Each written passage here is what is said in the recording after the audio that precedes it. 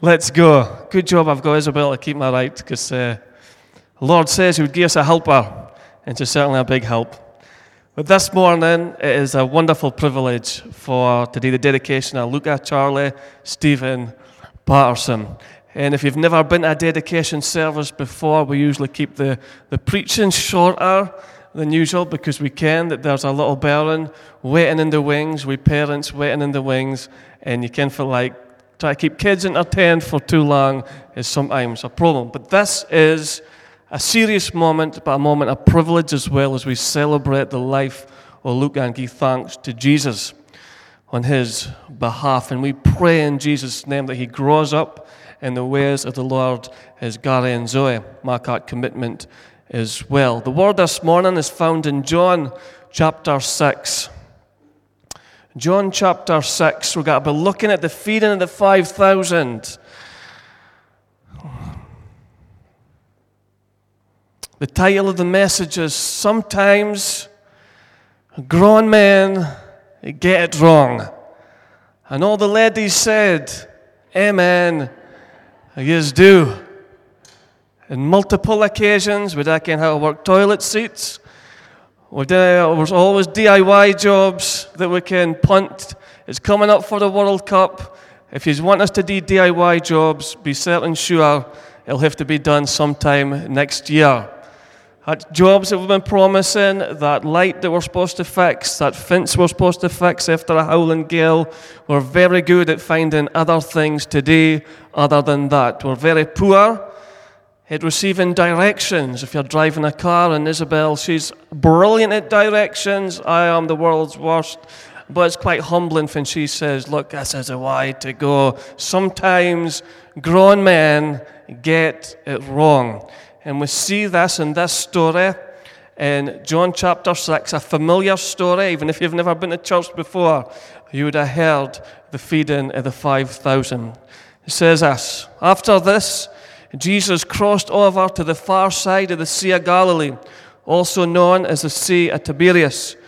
A huge crowd kept following him wherever he went because they saw his miraculous signs as he healed the sick. Then Jesus climbed a hill and sat down with his disciples around him. It was nearly time for the Jewish Passover celebration. Jesus soon saw a huge crowd of people coming to look for him. Turning to Philip, he asked, where can we buy bread to feed all these people? He was testing Philip. He already knew what he was going to do. Philip replied, even if we worked for months, we wouldn't have enough money to feed them. Philip, a grown man, Jesus is testing. Jesus already knew that he was the way to do. There's a magnitude, an unsurmountable problem that 5,000 men, they say the number could have been up to 12,000, counting the women and the kids as well. A massive issue that they have wandered in the wilderness, yet they were hungry. And Jesus went to a grown man, Philip, and says, hey, Philip, but we've got an idea about this. How are we going to feed these people? They're hungry.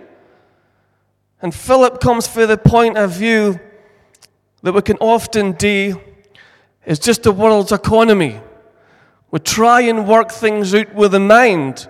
So Philip's really quick. He's a businessman, and he's thinking, hold on a minute, even if we worked, effort, even if we try and work others out, if we worked for months, still we wouldn't have the wages to feed all these people. And sometimes life can be like us. And we've all been there, that the life's demands on us, we try and work out with the brain and think, I can't work this out.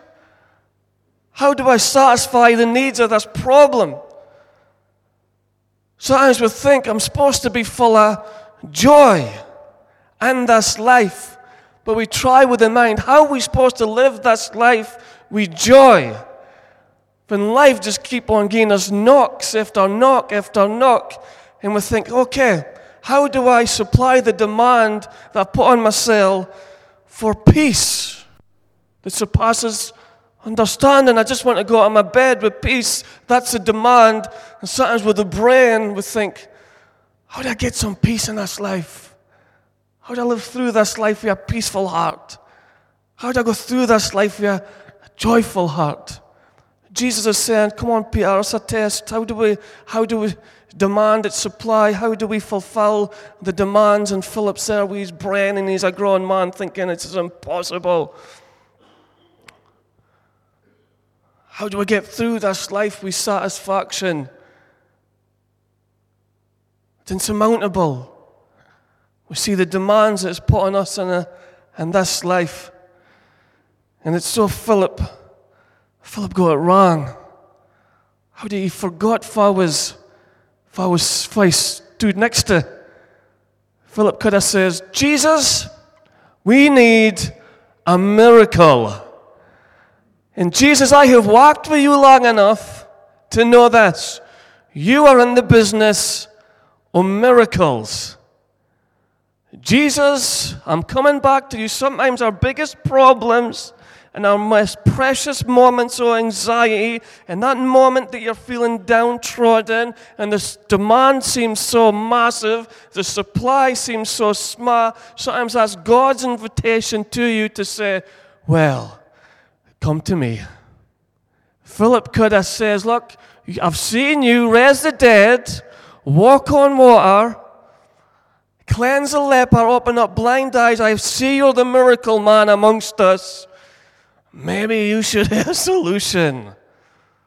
But Philip, as we all do sometimes, when the demand seems so great and the supply seems so small, we think, how on earth am I paying these bills?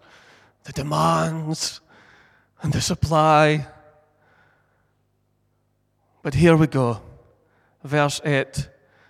Then Andrew, Simon Peter's brother, spoke up. There's a young boy. We've got to pray for a young boy this morning. There's a young boy here with 5 barley loaves. Barley loaves was a poor man's meal.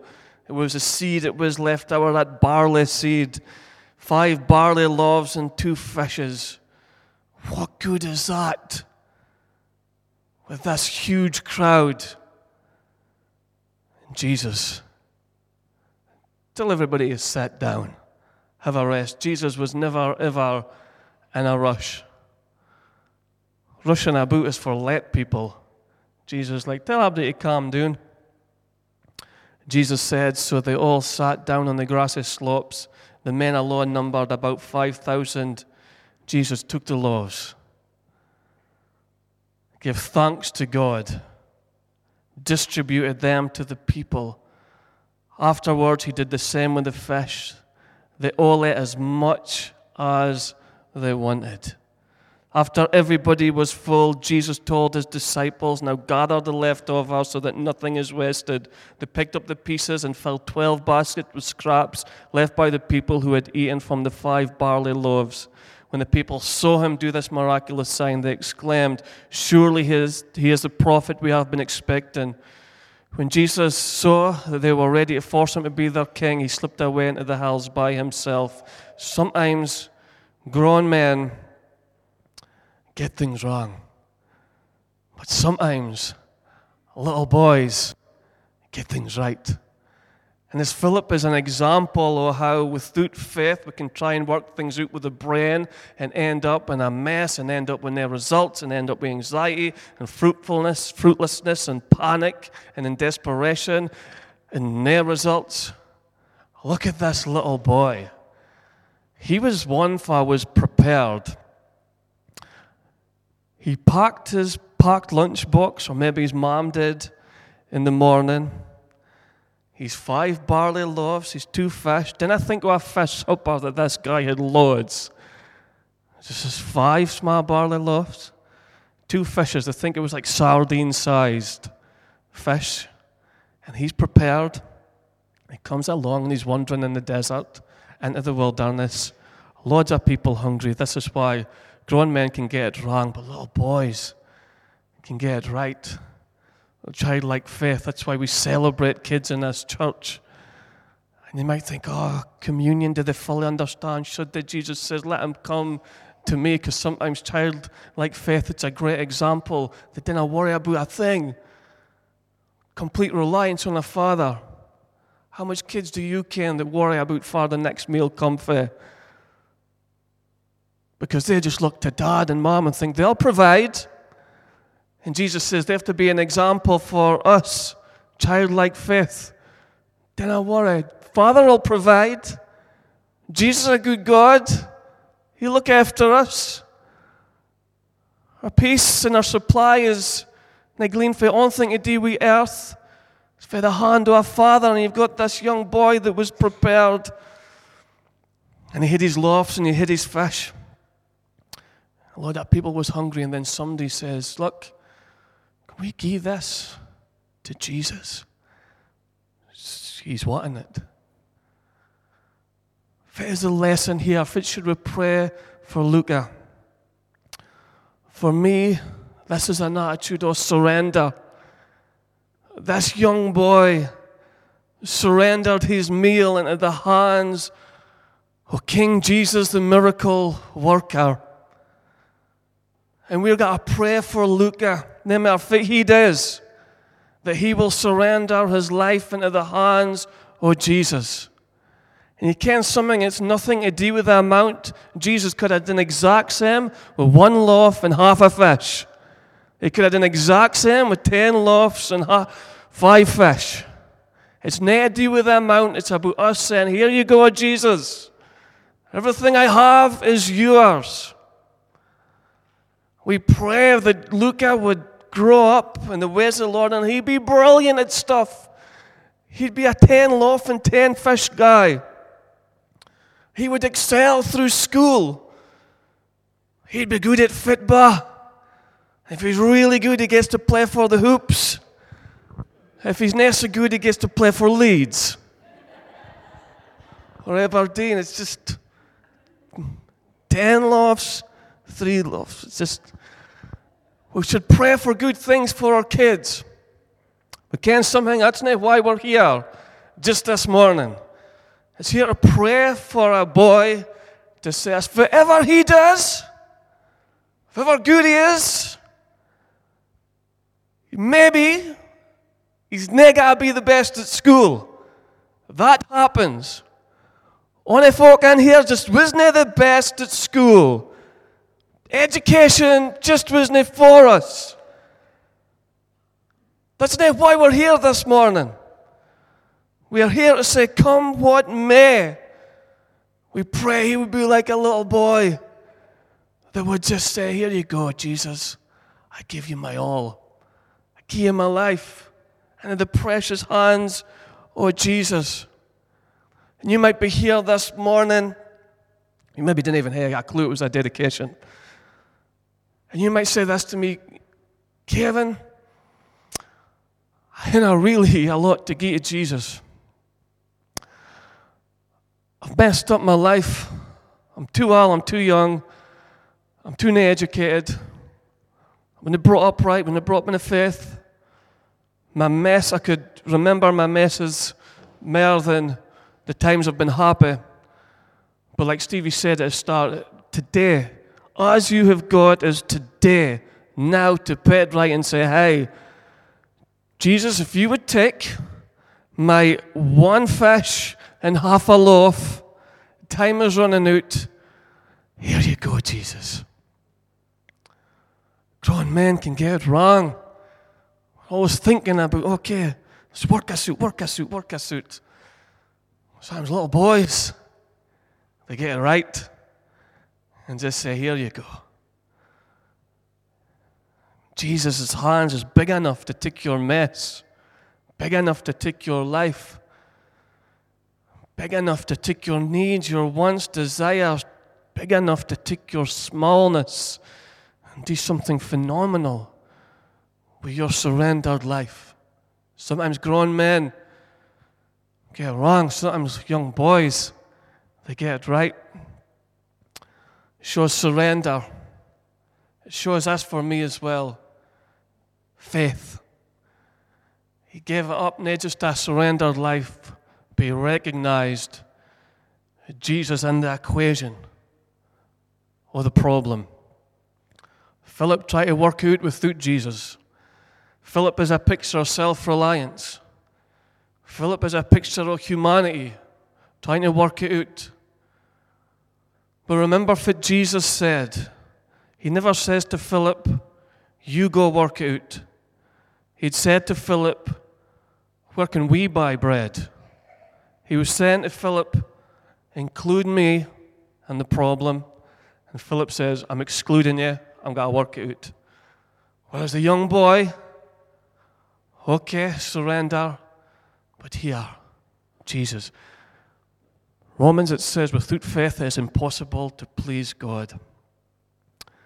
And the young boy just drew a circle and included Jesus and says, here you go. You're the miracle worker. I'm just a little boy. I'm surrendering my meal. Maybe it's time for some of you to draw a circle and include Jesus in your story. And I got a lot, but I'm including Jesus. My mind, my life is in turmoil, but I'm including Jesus. Here I am, Jesus. Me and you, let's work this out. The Bible speaks about co-working with Jesus, including him in every area of your life. Jesus, relationships haven't worked out for me. I keep on getting burnt. I keep on getting broken. Jesus, I'm going to work this out with you. Jesus, I keep on in a cycle of addiction and hurt and pain, and I try things on my own. Faith is, Jesus, I'm coming to rely on you. If it is faith, coming to Jesus. If it is a Christian life, relying on Jesus at every moment, young, old, in between, rich and poor, it's including Jesus in our lives. We'll pray for Luca in just a moment. We pray that his life would be an example of surrender through nursery, through the school, through academy. And whatever he does after that, we pray that he would be an example of a surrendered life. An example that he's learned in here, an example that he's learned for his mom and dad. He'd be a surrendered life. But be a life that would exemplify this faith. That gone through school, he would ken fit is to pray and hear the voice of Jesus. He kens fit it would be to hear Bible studies. He kens fit it would be to praise, to hear worship, to attend here and go through the different stages here. But his life wouldn't be a life of him working it out. His life would be a life of faith. Old men can get it wrong. Young boys can get it right. I'll end with this. That for Philip, he might have got it wrong, but it wasn't at the end of the story. Because for that moment, you wonder if Philip, it's amazing how honest the Bible is, because Jesus gave him a test and Philip got it wrong. Philip would have knew John. And you wonder how hard this came about, because if I was Philip, I'd be saying to John, listen, mate, I messed up. Can you keep out your gospel? Like, if he was Peter as well, I'd be like, look, I denied him 3 times. Listen, mate, I don't want people reading that until Jesus comes back. Can you keep out the Bible? Can you keep some things out for me? Like, do me a favor. Like, the story ended well. If I was Philip, I'd be saying to John, look, he tested me, I failed. A little boy showed me up.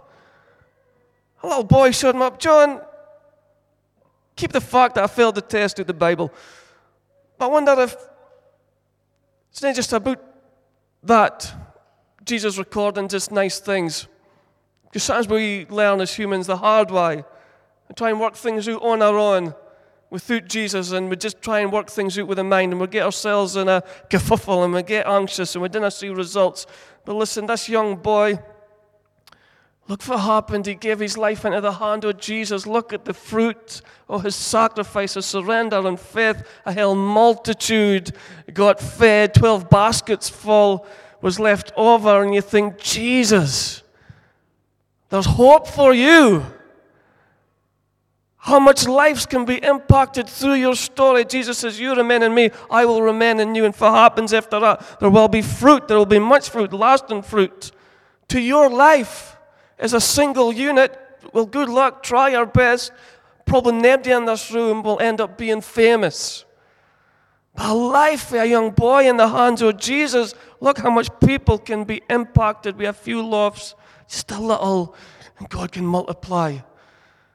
Just a little, and God can feed people through your testimony, through your story. A world that is looking for a Savior, looking for some hope, scratching, looking for something of meaning, a sustenance that would feed their poverty spirits that is dead without Jesus. But your life can impact this world for better and good for our eternity if we would just put it at the hands of King Jesus. But I wonder if Philip was... Just leave it there. Because Philip learned after that. If you read the rest of Philip's story, he walked with Jesus. He was there at the crucifixion. He was there at the resurrection. He was there at the pouring out of the Holy Spirit. There were signs, wonders, and miracles done through the Apostle Philip's story. It says that in the end, he refused to get crucified the right way up.